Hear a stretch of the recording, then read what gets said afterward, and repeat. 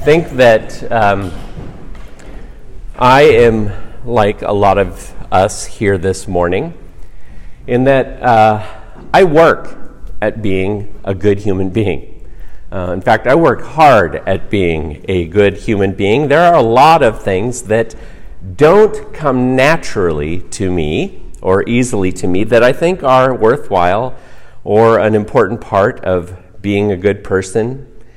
Things like thinking of the needs of others before myself, recognizing and thanking others for their contributions, thinking about what others are experiencing in their lives and responding with care.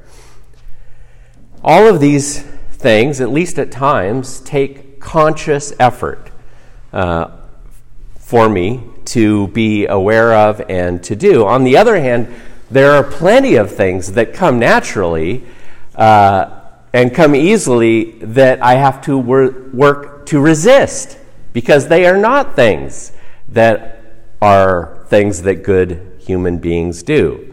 Road rage, foul language, selfishness, stinginess, those kinds of things. Do you think I really want to wear this purple and gold tie the day after the Huskies lose? No, in fact, Andrea saw it and she goes, "Oh, you're losing tie." I'm like, yes. But I wear this because anybody can wear a purple and gold tie the day after the Huskies win. You have to show, a good fan shows their support after they lose. Yes. And these are all the kinds of things that I have to think about and work at to do, to be a good human being. There's much about being a good person that takes hard work from me. And I'm not the only one. I mean, part of being a parent is teaching our children what is good behavior, what's not good behavior, what are good things to do or to say, what are not good things to do or to say. Some of our educational system is designed to help us with these kinds of things, give us tools to be successful as good human beings.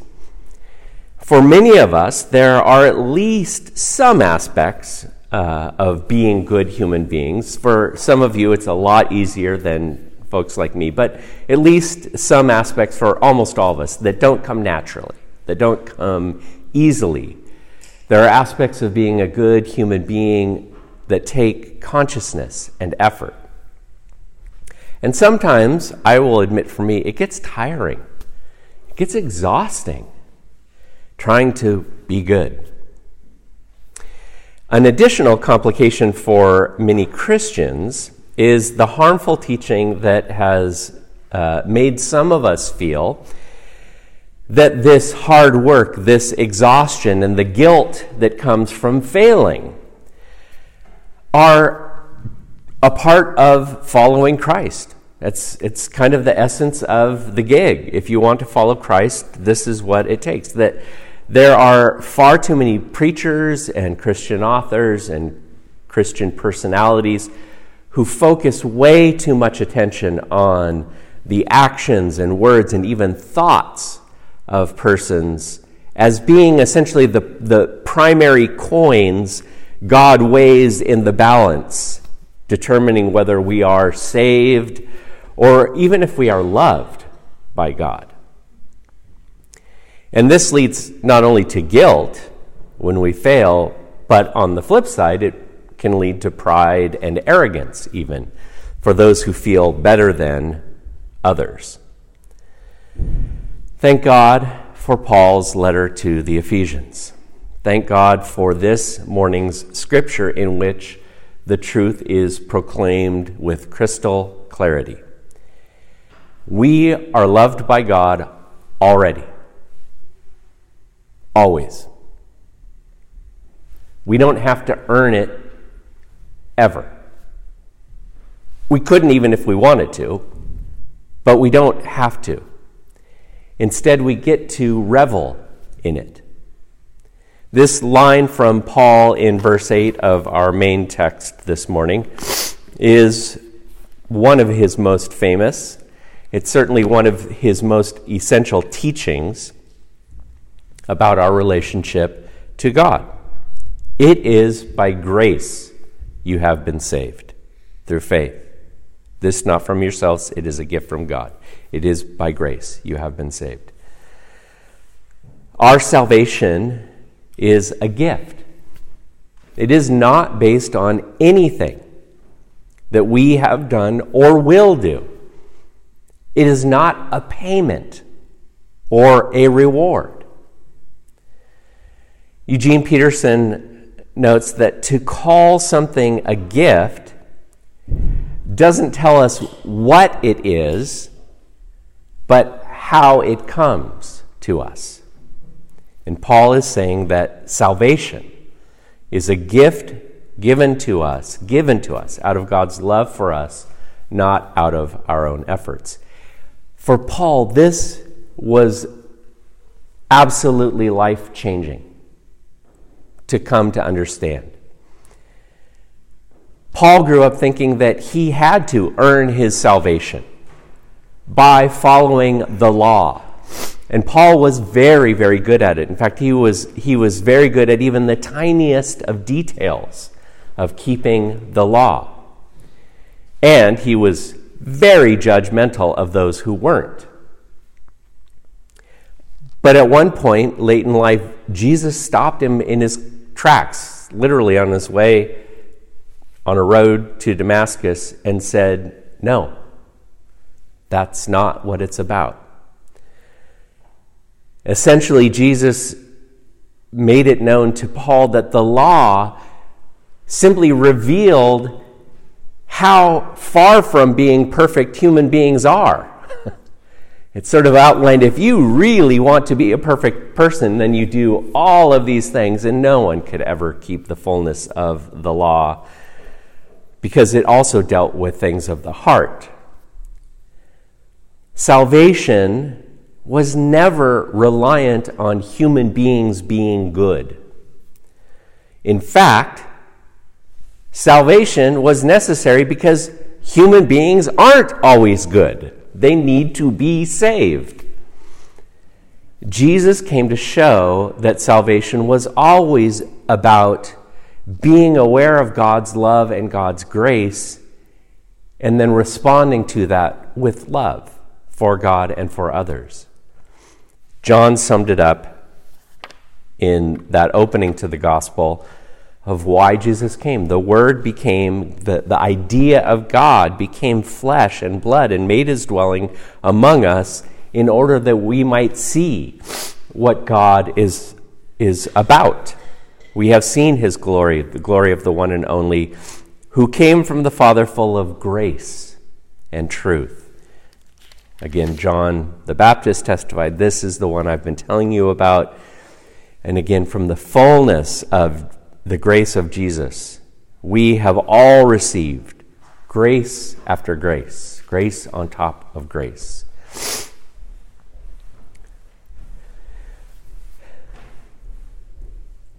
In this particular passage from Paul's letter to the Ephesians, Paul is writing to counter the arguments of some in the Ephesian Christian community who are religiously proud. There are some in this community who think that they have essentially earned their salvation, that they have earned their salvation. There are some who think that unlike the bad people, the sinners, the Gentiles, they have lived such a good life that God will bless them. And Paul adds several thoughts to dismiss these ideas from anyone's head. In addition to stating it positively, it is by grace that you have been saved, he states it negatively as well, as he says, this is not from yourselves. Again, positively, it is a gift from God. And notice the contrast. It is not from you, it is from God. It is by grace, and then he again ends it with a negative. It is not by works. And he comes right out and says why this is. So that no one will boast.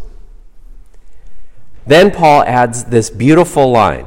In the NIV, it comes out a little more practical or concrete. But for we are God's workmanship, created in Christ Jesus to do good works. Paul is saying that we are the work of God, that God has created us so that literally everything that we are, everything that we have is already gift. Because we were created. It was given to us by God. Life itself is a gift from God. This is the foundational truth of our understanding of who we are as human beings. That's why I went back to the very beginning in that Genesis Hebrew first scripture piece about this is the account of the heavens and the earth, how they were created, including how there weren't any plants or any things, because there weren't any human beings to attend to them. And so God formed human beings out of mud and breathed life into the nostrils of human beings, and they were created. Human beings, man, woman. So again, there is nothing about our life that is anything but gift.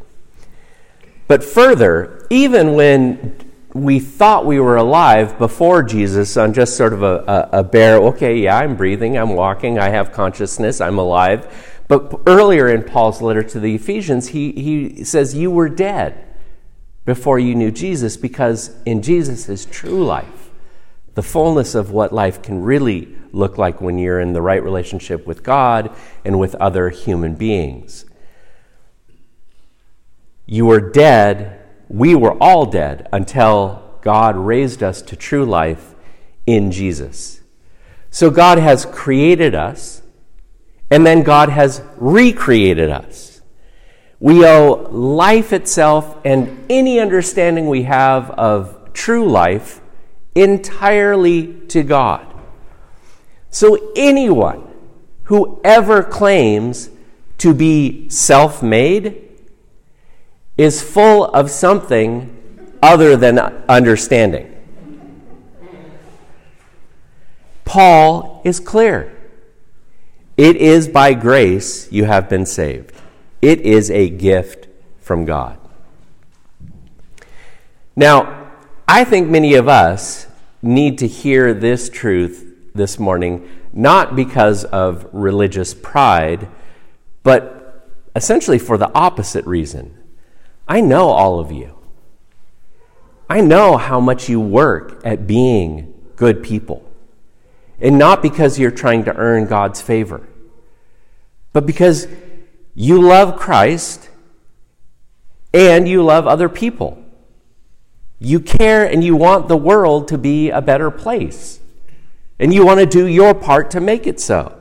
You want all people to be cared for and provided for and to thrive. And you want to reflect to others the love and the joy and the hope that you experience in Jesus. And so when you hear these words from Paul, it is by grace you have been saved, I feel like God maybe wants us to hear them in reverse order. First, to hear, you have been saved. Notice the past tense. It's done. You've been saved. Already. It's all okay. You don't have to do anything more. You've been saved. There's a place for work, but it's out of a fullness of gratitude for what already is. You have been saved, and then we hear, by grace. It is a gift from God because God loves you already. God has loved you since before you even knew of the concept of God. We never found God. God, way before we even knew that we needed it, had already found us out of love. God loves you already. always has, always will. You don't have to work for God's love. You're already loved. The NIV translates what Paul wrote as, or as the NIV translates it. Here is it. We are God's workmanship. Some others have it handiwork. I like by much more the New Jerusalem Bible translation. We are God's work of art. That's the way the New Jerusalem Bible translates it. We are God's work of art. You don't have to add anything. You don't have to do anything. Think about it. You don't walk into the Museum of Modern Art in New York, find Van Gogh's Starry Night, and think to yourself, yeah, it's going to be pretty good when it's finished. You don't hear those last notes of Handel's Messiah and think, yeah, that's really coming along. Another couple centuries and, woo, that'll be a work of art.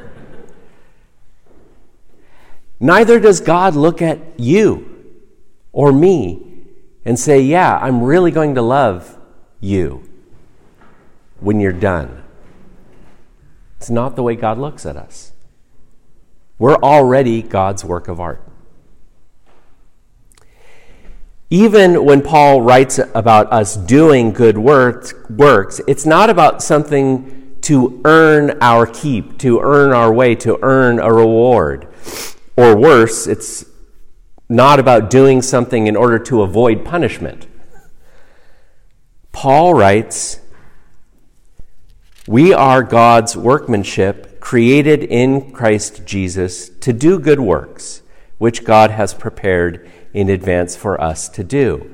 It's simply about us doing who we are, being those works of art that God has created us to be, about allowing the glory of God to shine through us and to work through us.